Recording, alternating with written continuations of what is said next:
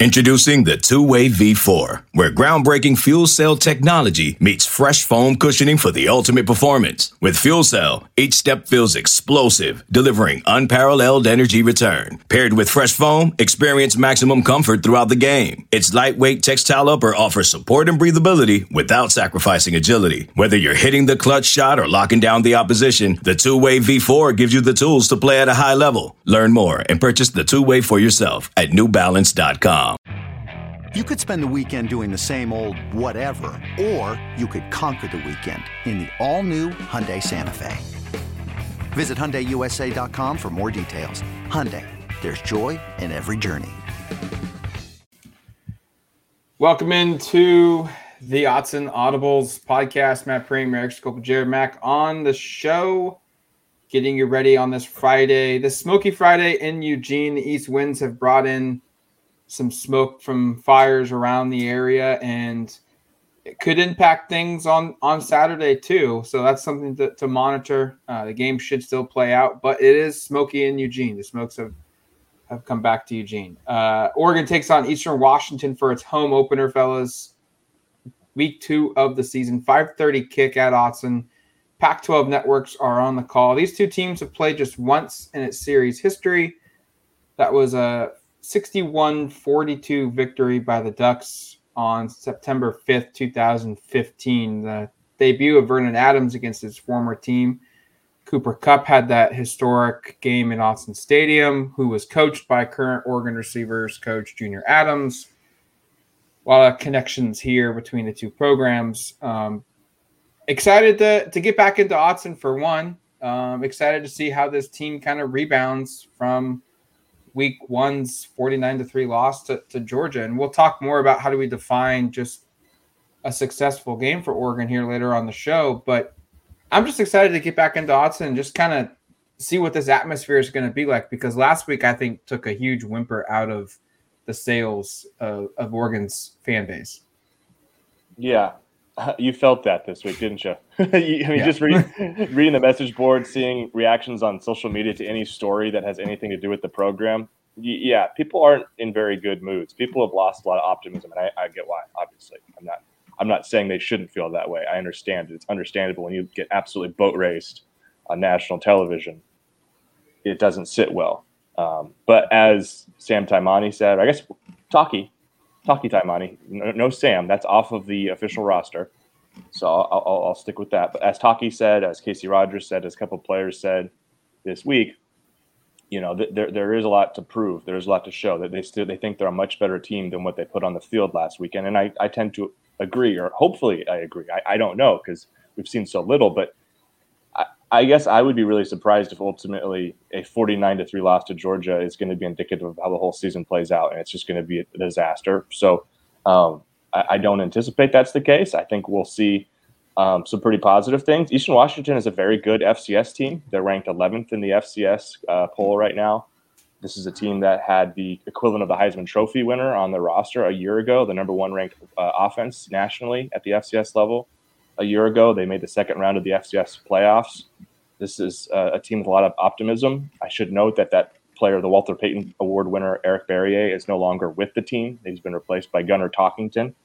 Just so Eastern Washington talk up front, because I wasn't on the podcast earlier this week. I've been sick, which has been a real bummer. Braving it for this one, coming off the IR, I guess, if you will, to try to make this podcast worse. I've got like a couple teas and sort of things around me here to make sure I don't cough too much, but wanted to give a little like Eastern Washington insight, because I don't think we've talked much about it on the podcast from what I've seen from you guys. But this is a team that has offensively the ability to challenge Oregon a little bit, especially where Oregon isn't strong, which is in its secondary. So I think it'll be interesting, because I kind of think about it like Oregon's strength is running the football, or we think that is the case right now. Well, Eastern Washington gave up like 300 yards to Tennessee State, and their leading rusher had 207 yards, I think. So be aware of the fact that Oregon should be able to run the football. But on the inverse is also true, where Talkington threw for like 350 yards, 5 touchdowns against Tennessee State in its opener. That's an offense that averaged 44 pass attempts per game last year. The quarterback had 5,000 yards passing in a 13-game season last year. So very, very productive pass offense. They are going to throw the football, and Oregon had a really hard time doing much against Georgia at all in that regard last game. So I think, yes, I do think there's an opportunity for Oregon to blow this game out. Yes, Oregon is more talented, but this is a pretty prideful Eastern Washington team, and I don't expect them to just roll over this. There are significantly worse FCS teams than this one. This is one of the better teams that you could schedule from the FCS level. I expect Oregon to win. We'll get to score predictions and all that, but you'd like to see Oregon win decisively. If this game is close in the second half, you'll be disappointed. At the same time, if this game is close in the second half, don't say I didn't kind of like, I don't want to say warn you, but provide you some information for why that could be the case, because this is a team that's pretty prideful. Yeah, I mean, Eric, you highlighted it, but this is a good FCS squad. They really are. I watched most of the Eastern Washington and Tennessee State game. I think Tennessee State probably would have won if they didn't turn the ball over 4 times. I think that's a big issue. But, just some major takeaways is that this is Eastern Washington is a program that's going to throw the ball, like Eric mentioned. It's going to be a lot of dink and dunks. I don't think their offensive line is that great, considering their second leading rusher, who wasn't Talkington, their quarterback, averaged like just over 3 yards a carry. So I think Oregon's defensive line could have an impact there, but I don't think Eastern Washington is going to, sport any plays that are going to allow Oregon's defensive line to make an impact. I think they're going to go dink and dunk out to the perimeter. I think they'll probably take a hand out of Georgia's book. And we've been saying for the past week on this podcast that, it was bad that Oregon's defense couldn't really handle the pass, but B, Georgia's athletes were just much better east to west than Oregon's athletes. I think that there's a possibility that we really see if it was just Georgia's athletes that were making the issue, or if it was actually like a schematic issue with Oregon's defense in terms of going east to west. I think that'll be a major highlight of the game. But their defense, like Eric mentioned, Tennessee State ran for almost 300 yards, 289 total, with their leading rusher having over 200 rushing yards. I think that's a place where Oregon's offensive line, with their skill set and their history at Oregon, with how many career games they've all played in now, I think that's a major positive for Oregon. I think that there's, Eastern Washington lost a lot in their secondary and their linebackers from last season after a really great run, but I think this will all come down to offensive execution and, once again, tackling. If Oregon can tackle in the open field and not let Eastern Washington get all of these, big chunk plays like they did against Tennessee State, I think that they can easily win this game. But this is, like Eric was mentioned, this is not a pushover opponent. It's very formidable from the FCS level, ranked 11th. This should be a better game than I think people anticipate, but I also can see Oregon blowing them out because of just the pure just out athleticize, I guess, the Eastern Washington front. I don't think that's the right word, and Eric is giving me the stink eye right now. But I think Oregon just has a much better roster in terms of athletes and ability to get along the perimeter. But again, I am very interested to see if against Georgia it was a huge schematical error in Oregon's defense, or it was the Georgia athletes were so much better than Oregon's that they were able to attack the perimeter and go east to west on this defense. So I think that's going to be one of the main highlights I look for. Well, Jared, you're factually correct by calling Oregon the more talented roster, because Eastern's not even in the blue chip ratio team talent composite ranking. Nor should they. Nor should they be. They do have that sweet red field, though. But that won't matter in Saturday's game. They're not bringing it with them? No, they're not. Well, they brought the red sun that came up this morning, so maybe it's the reign of Eastern Washington's terror on Eugene starting early. Actually, I lied, Jared. They are actually on the list. You had to click more teams twice to find them. They check in at 165 on the team talent composite rankings, smack in between Montana State and Sacramento State. And Jared also brought up that they maybe should have lost to Tennessee State. Tennessee State has a significantly more talented roster, according to our rankings here. 139th for Tennessee State, the Tigers. They had 2 former 4-star players on their team, 9 3-stars. So that should just give you maybe an idea of where this team is at. And because Eric's right too, this is even though they're not historically rated high as players at Eastern Washington, they're a proud program and they always do well. So it's going to be interesting to see how Oregon plays against this team and matches up from a schematic standpoint, because talent-wise, Oregon is significantly better. Injury news going into week 2. Ryan Walk still, it looks, I don't know if doubtful is the right word, but we didn't see him at practice the 2 days that we were there, and it is noteworthy. We should mention that players do arrive, do leave, in the time that we're not there. So, maybe he was at practice for part of it while we weren't allowed into practice, but I don't want to say yes or no on that. Marcus Harper did take some reps again with the ones than when we were in at practice. Jackson Powers Johnson back on the football field, which is good for the Ducks. He's participating. Caleb Chapman, a receiver who did not suit up for the game against Georgia, he was also back practicing, looking like he's trending in the right direction. And then Jaden Everett, a defensive player that we thought just wasn't here for, 3 weeks? Turns out, like I mentioned, he just shows up when we're not there, and we finally got to see him in practice on Wednesday. We have photo evidence on DuckTerritory.com that Jaden Everett was at practice, so he's back.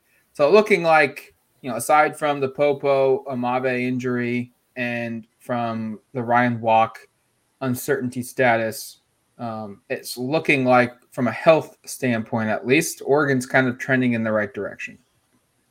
I think they've been trending in the right direction for a long time after some of their offensive linemen were out for the first few practices.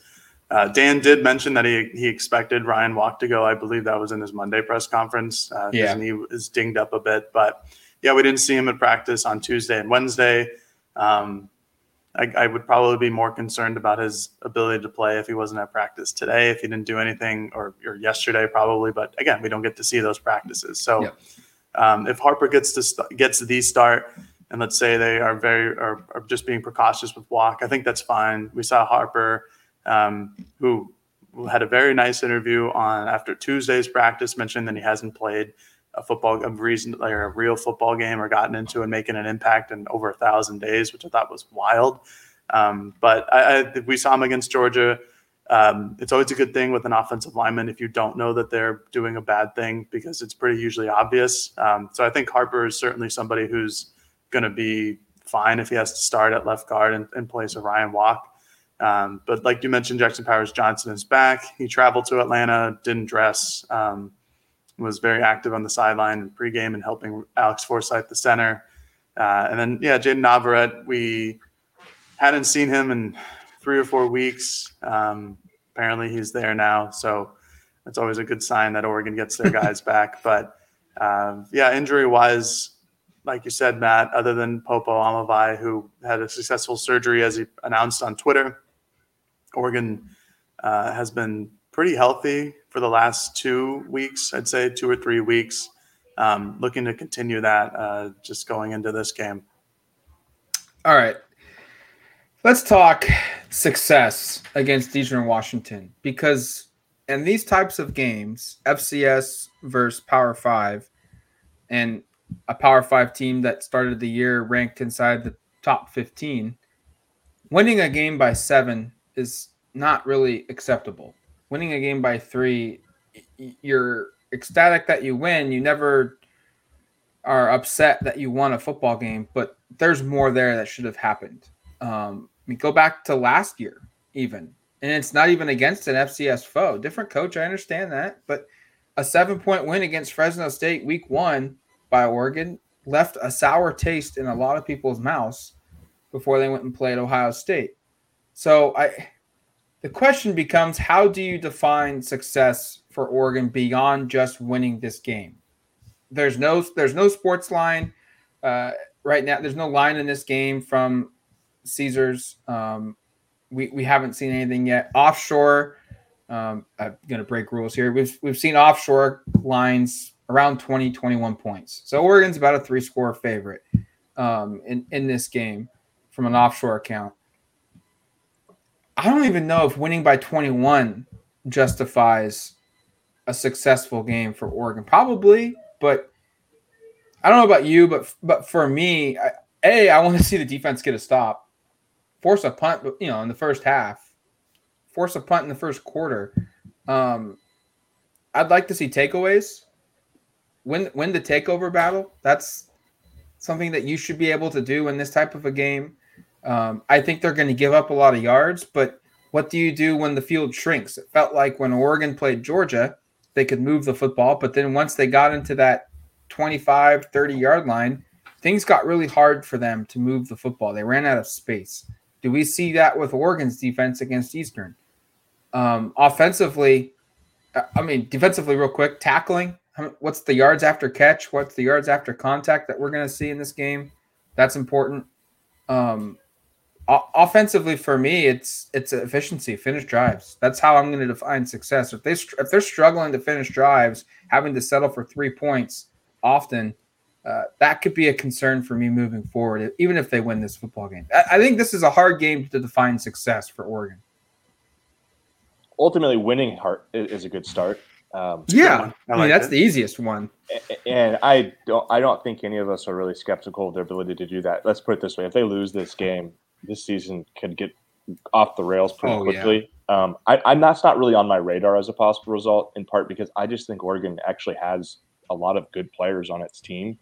And I'm putting trust into this coaching staff to make some adjustments and to push this team in practice this week, right? I mean, again, I was away sick over here. I've got my elixirs and everything next to me because I've just been kind of unable to go watch practice. But I was really thought I was telling the way Dan spoke about Wednesday's practice and just how disappointed he was in some of the things. So I like seeing that. It seems like they're pushing themselves, challenging themselves. It doesn't sound like one of the things that Dan said on Monday was our practices going up against Georgia weren't harder than the game. And I will also say, I think he's not saying they didn't challenge themselves in practice. He's also saying, like, straight up, like, we couldn't simulate what Georgia freaking did. I mean, like, we just don't have the dudes, don't have the dogs to do that. And very few teams in the country do. And that's part of why they were having a Dante Thornton or Noah Whittington, like key parts of their offense, playing scout team roles leading into that game, was to try their best to get it. And obviously it wasn't enough. But in terms of, I guess, just measuring success going into this one, I want to see marked improvements on both sides of the ball in areas that were problematic last week.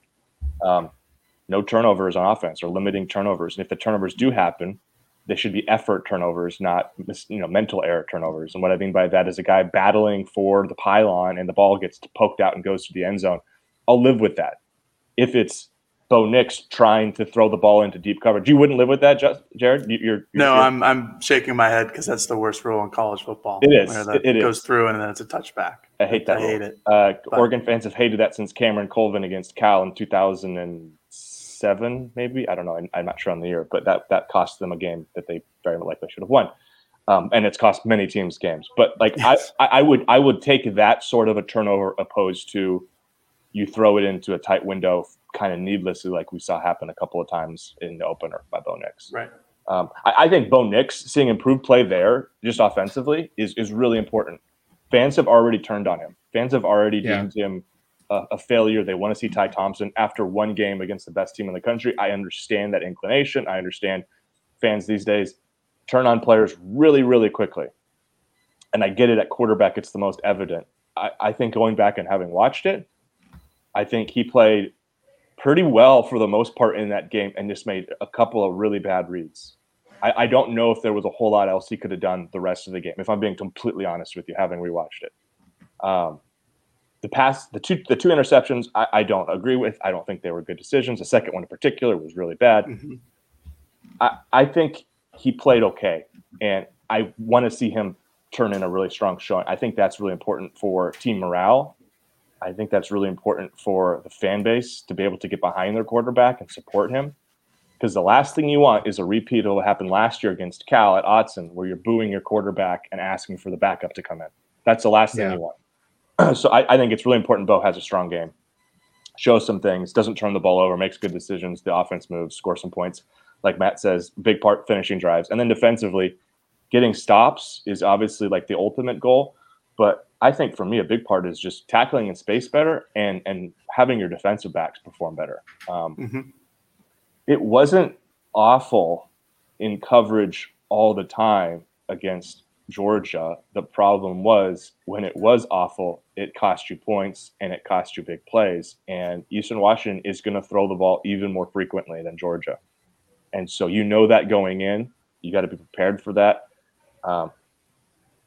I'll be very curious to see how well Oregon performs in this area, because to me, if you get beat up here again, it's going to become the blueprint. If an FCS team can do what the defending national champions did, teams are going to lock in on that and say, Oregon just isn't going to be able to win in this facet of the game all year. So those are areas that I look at. I think Bo Nix in particular is one. He needs to perform better. He needs the fan base to kind of go, okay, I don't expect the entire opinion to change, because that Georgia loss is hard to get out of your brain, and it is an FCS opponent. People will downgrade it, but he needs to perform at least B+ level here for the fans to kind of get off his back a little bit and give him some room to cook, because I just think it could get really dangerous if you go into BYU and Washington State conference play and it's like, you got to make a change. Why aren't they making a change? This guy sucks. Yeah, I think overall, in a very broad sense, you look at what Dan Lanning mentioned as the three biggest issues with teams at the beginning of the season: and missed tackles, penalties, and turnovers. I think Oregon was 1 for 3 because they had fewer penalties than Georgia did, but turnovers and missed tackles were massive against Georgia. So those are just the overall general themes that I'm looking at in terms of, can Bo Nix or any of the running backs, can they control the ball? And can they make open field tackles, which they proved against Georgia that was not happening. Sam Taimani mentioned how often they've been tackling, and he just said that's a lot. And I don't believe him, because I think that's exactly what they should be doing. They need to be working on their tackling and everything like that. More specifically, like Eric mentioned, Bo Nix needs to have a good game in terms of being deemed successful. And it doesn't necessarily mean throwing for 8 million yards. It just means, throwing accurately, making good reads, having a high completion percentage, hitting guys, leading players open, not leading them into defenders, just making good passes like we've seen him do for years. In terms of like a more offense, just getting open as receivers, not a lot of separation against Georgia. And mostly that's because of how good Georgia's defensive backs are and their linebackers are in coverage. So I think they'll have more success there. Defensively, getting somewhat of a pass rush whenever there can be. I know Dan is a big simulated pressures guy. We talk about that a lot on this podcast before, but they need something. Even when Stetson Bennett went back to drop, there were very few plays where Oregon made him uncomfortable. There were plays where he was uncomfortable, but it just wasn't a lot. And also that speaks to the value and the consistency and the talent level of Georgia's offensive line as well. But I think when you go against Eastern Washington, or EWU, as Cooper Kupp called it on Thursday Night Football, which I thought was funny, you need to produce a pass rush, whether that's with your 4 down linemen or whether it's simulated pressures with your linebackers or a nickel, whatever the case may be. The defensive back room just has to show up. And that means either putting themselves into coverage and doing it well, or making open field tackles from the safeties or the cornerbacks. I guess really most of my defensive issues come from tackling. And I think that was the biggest issue against Georgia, as we've all, if you watch the game live or if you rewatched it, those missed tackles in the open field or along the sideline keep coming up. And like Eric said, those go from a 3 to 5 yard gain, which you can live with if you make the first or second tackle, to a 15 to 30 yard gain if you miss your second and third tackles. So it's quick to the ball, like Dan said, a lot of hats are on the helmet, or a lot of hats are on the ball, just gang tackling, making sure that there's multiple people going at the same direction. I think those are successful ways of winning this game. Like Eric mentioned, I don't have the thought of Oregon losing in my head, just because I think they're just so much more talented. And offensively, I think they can still move the ball. I thought they moved the ball well against Georgia, but like Matt mentioned, once they get into the red zone area where things tighten up, do they have a set of plays? Do they have 10 plays that they can go to and score from the 5 yard line? Or do they have 10 plays that they're confident in can get Oregon into the end zone? I think that's going to be a big thing, but frankly, we'll go to my score predictions eventually, but I don't know how often they're going to be in the red zone. I think they're going to be scoring from other places on the field.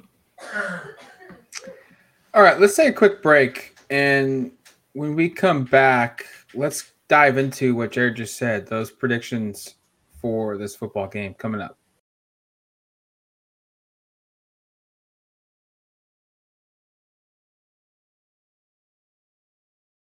eBay Motors is here for the ride. Remember when you first saw the potential?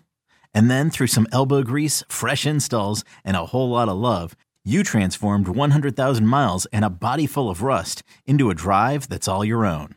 Look to your left. Look to your right. It's official. No one's got a ride like this.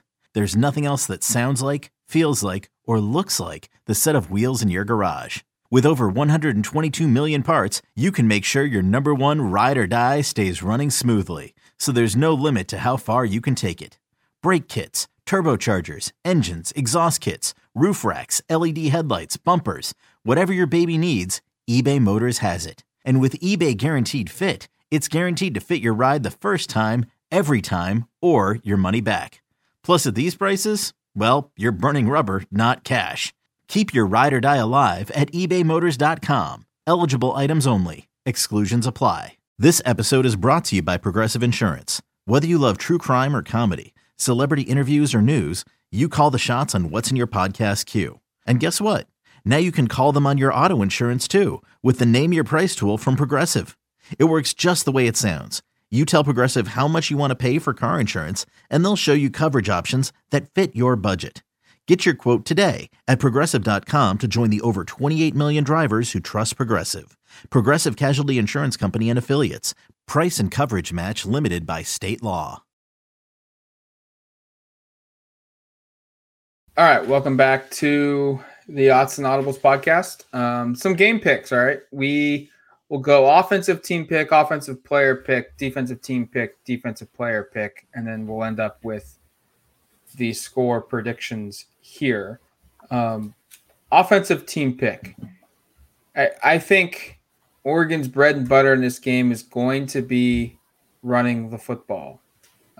Eastern had a really hard time stopping it, and against Tennessee State, I think it's the strength of Oregon's offense right now, seeing what they did against Georgia. And so behind a strong running game, Oregon's going to go over 500 yards of total offense in this one. It's going to be fueled by the run game. I wanted to say 300, but that's pretty lofty from a rushing standpoint. So I'm not going to pick a running number, but overall, just 500 yards total offense, and the run game has a really big performance in that. By the way, I didn't see a listener volunteer to score our predictions from last week, which is just devastating. I mean, I know. What are you doing with your time? If you're listening to the podcast, come on, get with it. I don't think we hit very much last week to begin with, so maybe we just don't worry about it. You said it was lofty, Matt, but I'm going with it. 300 yards on the ground. It was funny because I thought that was a pretty lofty prediction. And then there are a couple people in the comment section on my Scopeldamus story, which, by the way, if you're a subscriber at Duck Territory and you read Scopeldamus, those predictions are what I use for the show. I had a couple comments say that's actually not that lofty at all because Eastern Washington just gave up 290 yards last week to Tennessee State, and Tennessee State's an FCS team, and Oregon's a Power 5 team, pretty talented roster. I thought it was pretty bold. I'm sticking with it as being pretty bold. I think it qualifies. Oregon runs for more than 300 yards on the ground. I think has a lot of success. The offensive line, I posted this in my Scopeldamus, and Matt actually came up with the stat. This is the best yards per carry a rush offense had gained against Georgia since Kentucky in 2019.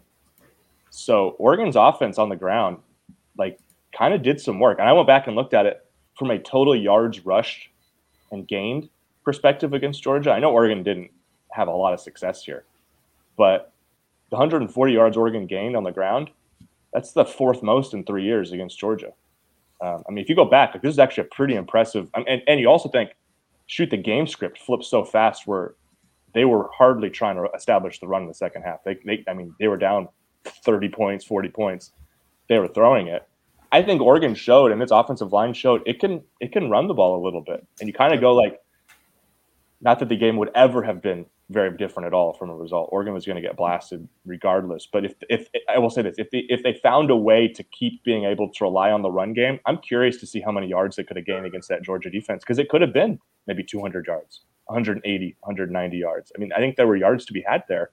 That was kind of proven all the way throughout the game. So a little bit of a digression there just to kind of provide some context for it. You know, obviously Oregon has had some success running against the best, and Eastern Washington didn't really prove much to me in terms of how it defended the run last game. So give me 300 yards on the ground for the Ducks. I think that's a very reasonable prediction. I mean, if you just go and look through the scorebook from Tennessee State's game against Eastern Washington, 289 yards on the ground. I can imagine Oregon getting 11 more. And there are a bunch of explosive plays from Tennessee State too, just on the ground as well. But my prediction, I'm with Matt. I got over 500 yards of offense. I originally put down near 600, but I didn't really know what the difference was between over and near, so I just put over. I think it's the 300 yards for rushing, I think, is certainly in the question. I think Nix has a good day. I think that Oregon's receivers are actually going to gain separation. Plays are going to work, whether it's just a screen or something like that. Oregon's talent level is going to be just otherworldly compared to Eastern Washington. And I think Nix has a good day. I think he's got clear windows to throw the ball through. I think he's got receivers down the field. And I think this is a game where you could see a couple guys catch touchdowns. I think some combination is going to get near over 500 yards. I think 600 yards could be in contention, considering that Tennessee State put up, hold on, I have it on this page, like 574 yards of offense. I think that Oregon can come close. Mind you, Eastern Washington was I just looked this up, a 22.5 favorite over Tennessee State last week. And they put, other than their 4 turnovers, that was an offensive clinic that they put on the Eagles. Jared, why don't you pick 575 for the total yardage then? Why don't you just put it? I'll set the line at 573.5, and I'll take the over. How about that? Sure. I'm not quite sure what to make of Eastern, because we know the name, we know the history. There's a lot of respect given to it, but like Jared just went through, Tennessee State just kind of like mopped them, and they just had turnovers, which, hey, credit to Eastern to forcing them. But I don't know that this game, part of me says this game could be right around that 21 point spread. Part of me also thinks, as Jared just pointed out, like Oregon could just say, screw it, run the football and just demolish them. And I mean, if they go ahead, man. Oh, I was just gonna say it could just get really, really ugly. Are you familiar with who their head coach is? No. He's a very famous former NFL player. Eddie George. Oh, Big Ed. For Tennessee State? Yeah. Tennessee State's head coach is Eddie George. Sorry, I was just doing a little Tennessee State research. I like that. So thank you. The run game being good makes a little bit of sense. Makes a lot of sense. I was just going to say, if Oregon goes like full on Mario Cristobal here and just runs the ball 50 times, it could get interesting, because Eastern Washington let up some big plays to Tennessee State on the ground. I keep getting confused. Eastern Tennessee, Georgia State. I'm all over the place right now. All over the place. All right, individual offensive player. Raise your hand if on the bingo card you had Sean Dollars leading Oregon in all-purpose yards in week 1 against Georgia. I certainly did not. No. But I will in week 2 against Eastern Washington. I think Dollars is going to go over 100 yards all-purpose. And I think normally you'd kind of scoff at that number. But with how Oregon is operating with its running backs, playing all 5 guys, everyone getting basically equal share of carries or snaps at running back, that's going to limit some of this all-purpose type stuff. So I'm going to go Dollars all-purpose over 100, which will lead the team in that category. I think he's going to be active in the run game, and he's also going to be active in the passing game as well. We're not going to do our stock stuff until maybe after BYU, but did any of us buy Sean Dollars stock? Ooh, I don't remember. I know. I did. Up, Jared, you didn't buy any running back stock. I remember that being a thing. No, I may have. I have my numbers somewhere. I had no Whittington stock, and I think I initially looked at some Sean Dollar stock and changed it to more Terrence. Oh man, I'm so upset. I had Bucky, Cardwell, Whittington, and James. And you did everybody but him. Here we go. But what I was going to say is that might have been the stock to buy because it was super buy low, and if he ends up kind of solidifying this job, which none of us really expected, we kind of all thought of him as maybe third, maybe fourth. And again, I think it's hard to know at this point. I mean, he might. I don't think Matt's prediction is crazy at all. I think he's certainly capable of that. But like that's kind of a sneaky one because we were all on the Whittington Irving or I was on the Whittington bandwagon hype train. You guys were on the Irving hype train. I like Bucky quite a bit, as we'll get to my prediction in a moment. But yeah, Dollars is certainly somebody whose stock is up. Feels like it's kind of pointed in that direction right now from the running back room. I did a running back prediction as well because I had 300 yards rushing. So somebody's got to gain a lot of yards, and I'm going Bucky Irving, the first 100-yard rusher for Oregon this season. I think it's going to be by committee. I also am expecting maybe a big play here or there, and I think Irving's got a little big play potential. We didn't get to see much of it in the opener. Some fans were already making the decision that he shouldn't be playing very much, which I thought was interesting on the message board of like he didn't show enough. Fans overreacting? Shocking. It's stunning. I should stop even, I guess, relaying some of the message board fodder stuff. But I think Irving's going to have a big day, and I expect 100 yards on the ground. Oregon's going to, I think, run pretty successfully. I think there'll be multiple guys that get over 50. But I think Irving will run for 100 yards. I have no idea, by the way, who will start. Irving started the opener. Dollars probably showed enough in the previous game to maybe get a starting nod, but I have no idea what this week of practice looked like. I have no idea. So we'll see on Saturday. I think that's going to be kind of a week by week who's a starter, unless somebody just comes out and absolutely takes ownership of it. But I've got Irving 100 yards on the ground. Yeah, I got another running back one too, unsurprisingly here.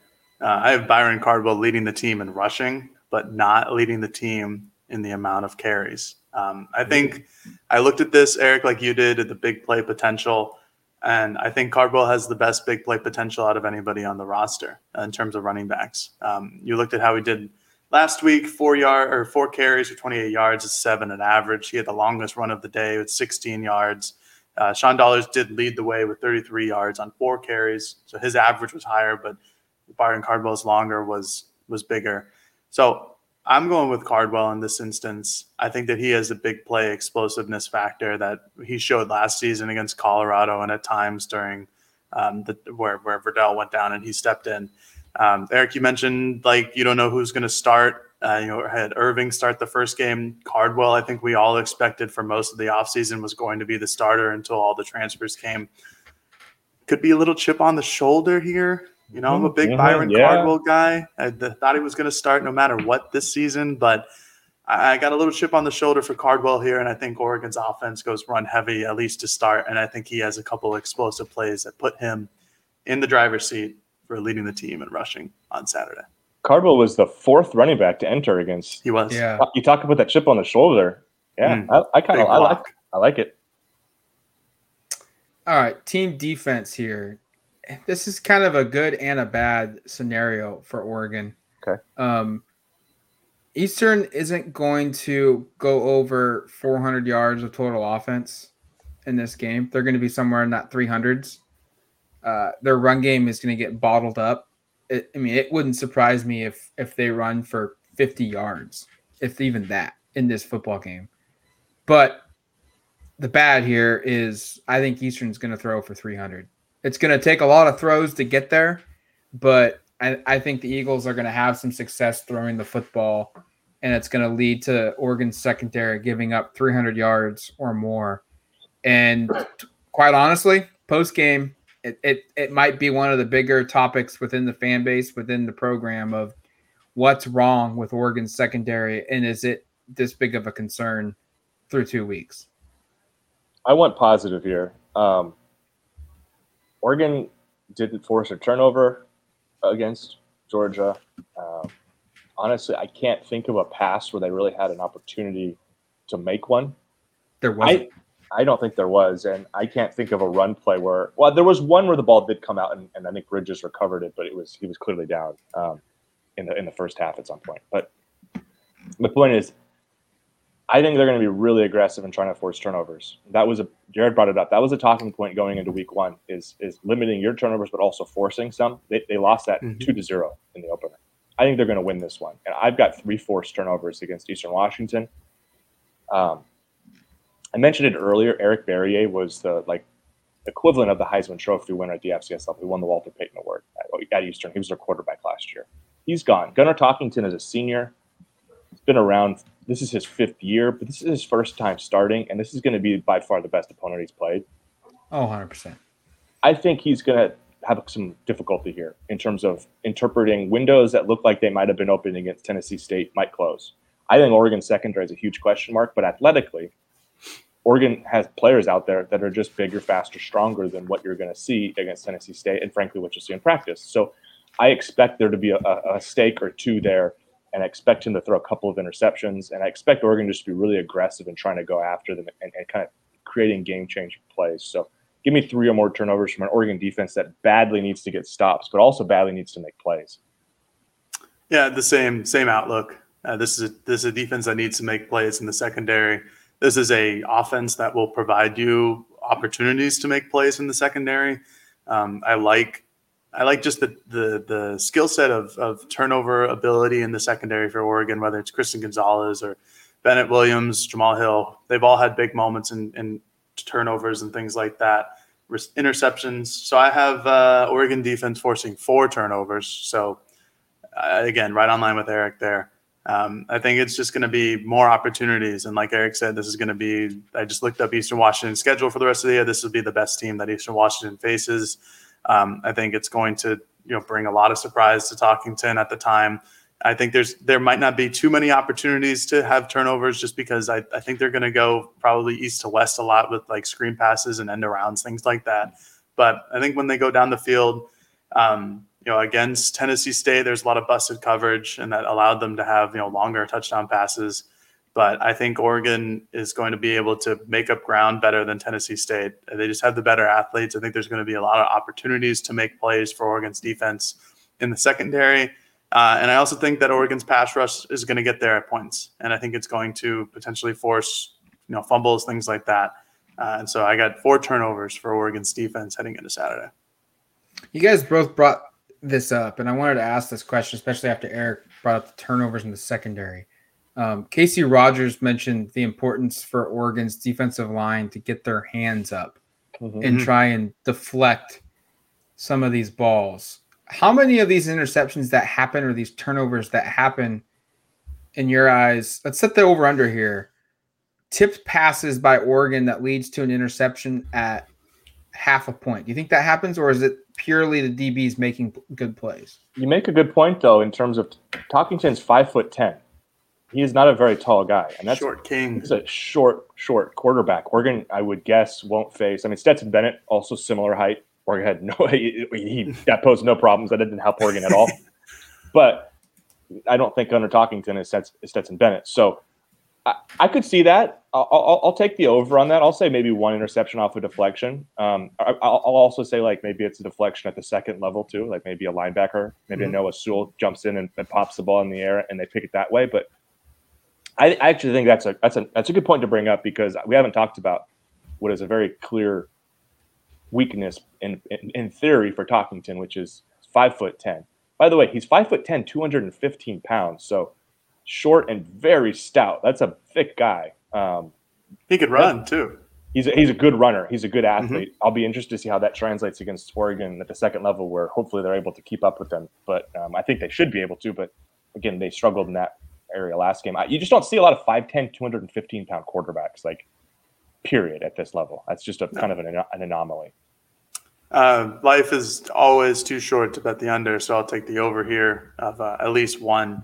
Yeah, I mean, I could see that being a huge thing, because Georgia didn't, Oregon's defensive line didn't necessarily get the opportunities to put their hands up and try to deflect the ball, because a lot of it were short, quick out routes, whatever the case may be. I think, I watched a bunch of the tape for Eastern Washington. They do like to throw the ball down the field.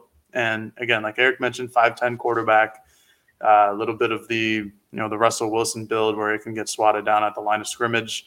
I think that's a total like there's a big chance of that happening. Interceptions are pretty hard because usually those tip passes go straight down, or someone just drops the ball, and that's why they're playing defense for the most part. But I'll take the over on this one. I like the opportunity here.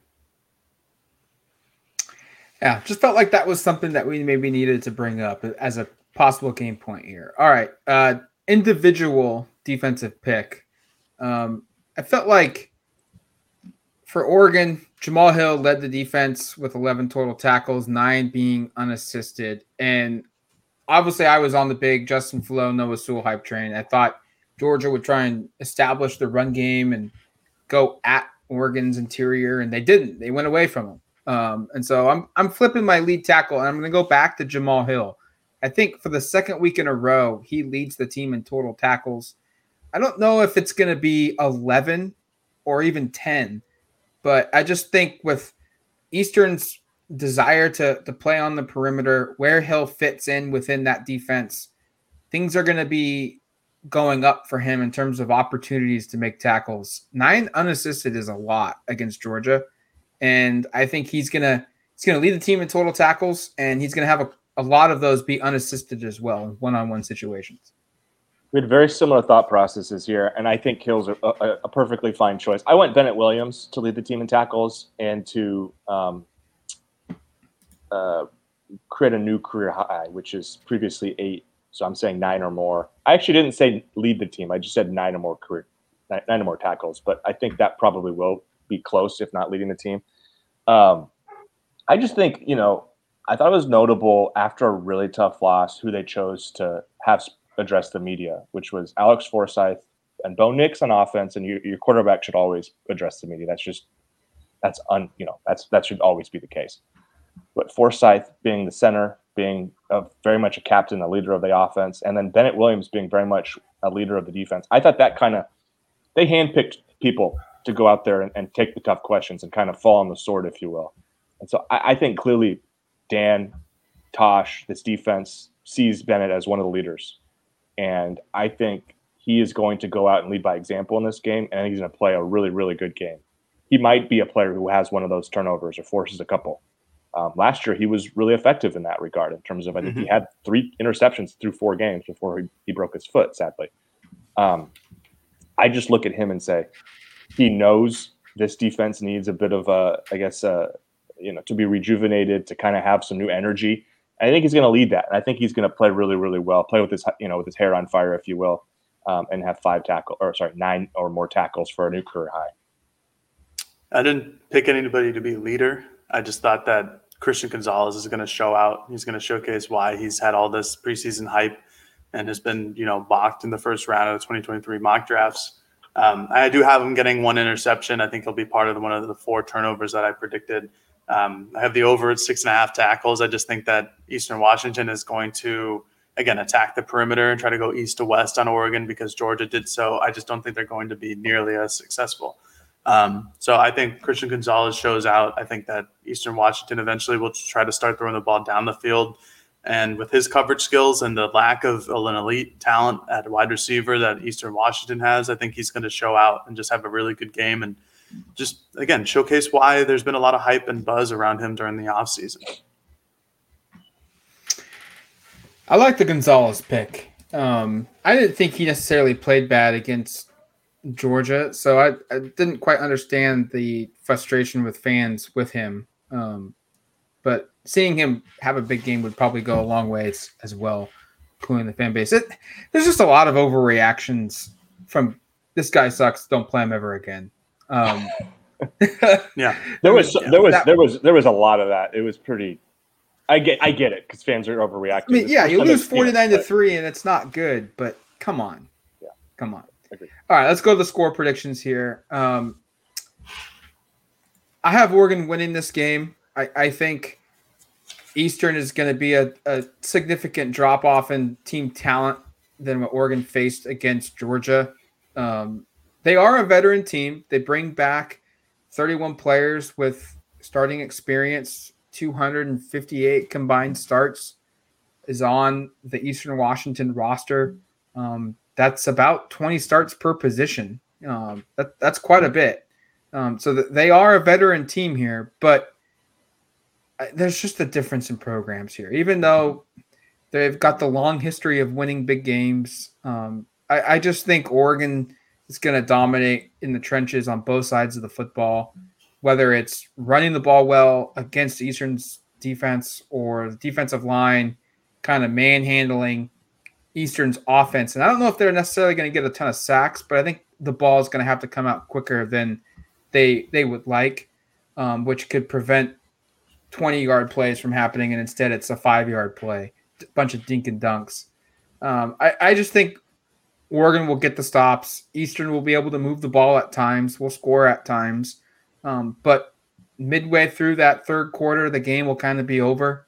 The fourth quarter will kind of transcend into Oregon's backups playing while Eastern's working on getting their first unit some good reps and maybe punching in a late touchdown or adding a couple late field goals. So I have Oregon 51, Eastern Washington 24. Plenty to work on for Oregon, but plenty to be excited about and seeing marked improvement.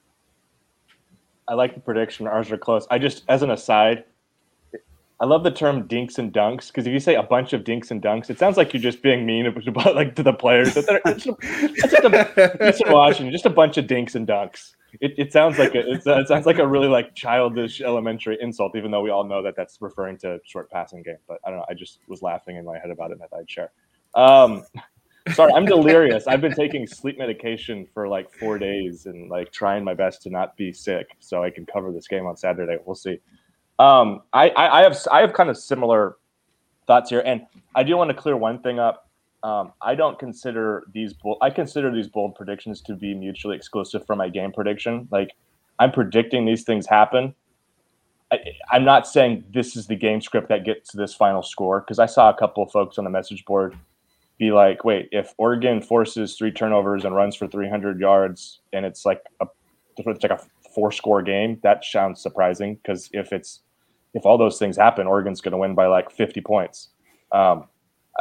I think those are outcomes that could happen. I'm predicting these are bold predictions. In terms of my game prediction, I think the game is probably a little closer than some fans would like, but I think it's also reasonable given what we just saw last week. So I have Oregon winning 45-21. I think it's going to be a rather competitive game at half. I think Oregon will be ahead.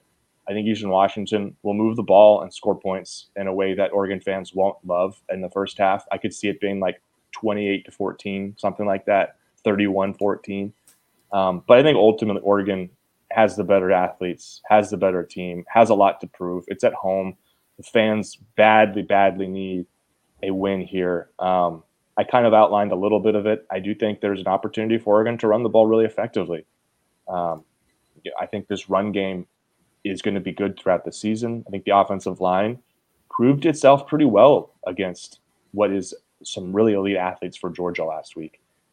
It's going to be a step down. I know Eastern Washington returns all its key defensive players. They've got a bunch of all Big Sky caliber players on their team. But I'm not trying to diminish who they've got. I'm just saying compared to Georgia, it's not quite the same level. And I think Oregon's offensive line is going to be really motivated to set the tempo up front. And I think they'll run it effectively, score some points. And I think it'll be a fairly high-scoring game, though, because I do think Eastern will move it, like I said before. So Oregon wins 45-21. They avoid what would be just an absolute disaster of a start for the Dan Lanning era. If they go 0-2, it really opens the floodgates for fans to just could get ugly on Duck territory. The Duck Pond could be an absolutely terrible place to be for a very long time if they lose this game. So, Ducks, please don't. For our sake. Yeah, to avoid a toxic work environment, please. That's all we ask. I think we're all in line here. I got Oregon winning 48-21.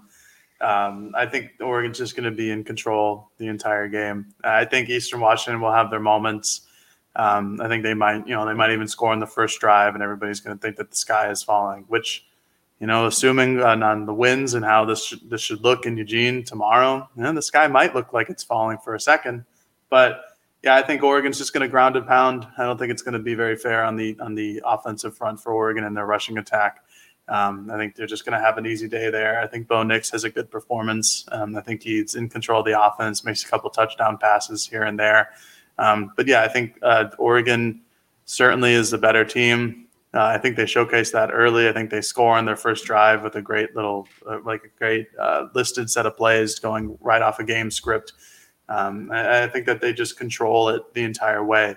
I think that Eastern Washington probably, makes this, I don't know, I thought about saying 48-28, but I thought that they should cover the illegal spread, or not the spread that we use.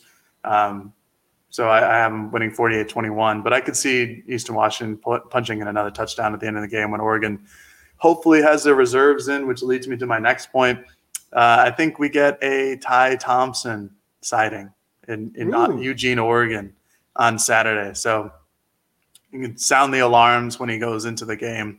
But I think Ty gets probably most of the fourth quarter an opportunity to either prove fans right or, prove the coaching staff correct. So we'll see what happens on that end. That opens up a question here. What happens if, because this happened in Clemson on Monday night, DJ Ungalele led the win, but then the backup came in and went 4 of 6, but it looked really, really good. Cade Klubnik. Yeah.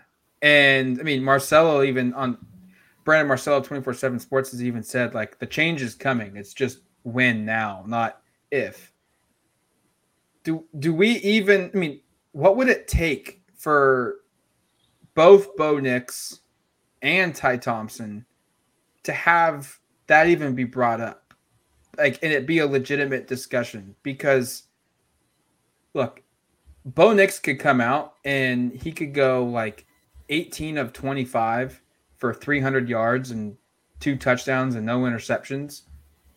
And Ty Thompson could come out and go 6 for 6 for 120 yards and 2 touchdowns.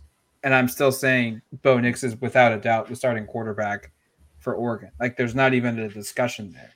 But what's the level of inconsistency from Bo that opens this up if this happens and we see Ty? Well, for starters, you need Ty to do better. You need Ty to perform against a non-FCS opponent. Yeah. Right. Just like Klubnik faced Georgia Tech, who's not a fantastic Power 5 program, but we talked about the roster talent at Eastern Washington in the 160s. I don't have the composite in front of me. Georgia Tech's probably in the 40 to 60 range, somewhere in there, right? Somewhere in that range, I would imagine. Doing it against a team like that, more impressive than going out against Eastern Washington and scoring some late touchdowns, in my opinion. So I think you need to see Ty do it against better competition for starters. And whether that, I don't know when he's going to get an opportunity. If he does, it would probably be on the heels of a really impressive game by Bo Nix, which means there's no way they're making the change. Or it would come on the heels of a game where they pull Bo Nix late just to give Ty an opportunity, which case would maybe give him which would give Ty that opportunity. So it doesn't happen this week, I think, regardless, unless Bo is just bad. He has to be just so really, bad. really poor. He's got to start right. He has to start kind of I'm blanking on the name for the Boise State quarterback against Oregon State. Hank Meyer. There you go. Bachmeier. Hank Bachmeier. Bachmeier, yeah. That's what it was. I like Hank Meyer, though. That's a good nickname. Hank Meyer is good. Well, his first name is Hank Bachmeier. Hank Bachmeier. Yeah, you just forgot. Good name, regardless. One syllable. Yes. Unless you've got 3 turnovers in the first 3 drives, and it's just holy cow, this sucks. I just don't see Bo getting pulled against Eastern Washington. And I guess it would have to be just absolute worst case. And it's they're down 21-0, and 2 of them are pick sixes, and Bo is just absolutely brutal. I think he's better than that. So I'd be very stunned. Right. He is. I think if a quarterback change happens, frankly, it's going to happen in a similar manner to when Herbert replaced Prukop, which means you're into the season a little bit. Matt kind of laid this out on, I think it was our mailbag, where it's maybe you've lost 3 games already. A lot of your goals are kind of slipping away.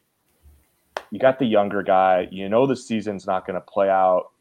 You just go with the younger guy, and you see, and maybe you give him a shot in a game you're losing to hypothetically, maybe you've already lost 2 games or 3 games, and you're down to UCLA in the 4th quarter or the 3rd quarter, and you just go, Bo's playing bad. This is not good. We're open to making a change. I just don't see it happening for at least 4 or 5 games unless this gets so untenable where they've lost to Eastern, they've lost to BYU, they lose. Like it would have to be an absolute shit show, for a lack of a better word. So I think the leash for Bo is longer than what some fans would like it to be, but I think that's deserved because I genuinely, if you objectively go back and watch the game against Georgia, a couple really bad decisions. I'm not saying he was perfect, not saying all the throws were great. I didn't think he got helped out very much at all by his receivers. Bucky Irving dropped a couple or had a couple at least hit his hands he could have caught.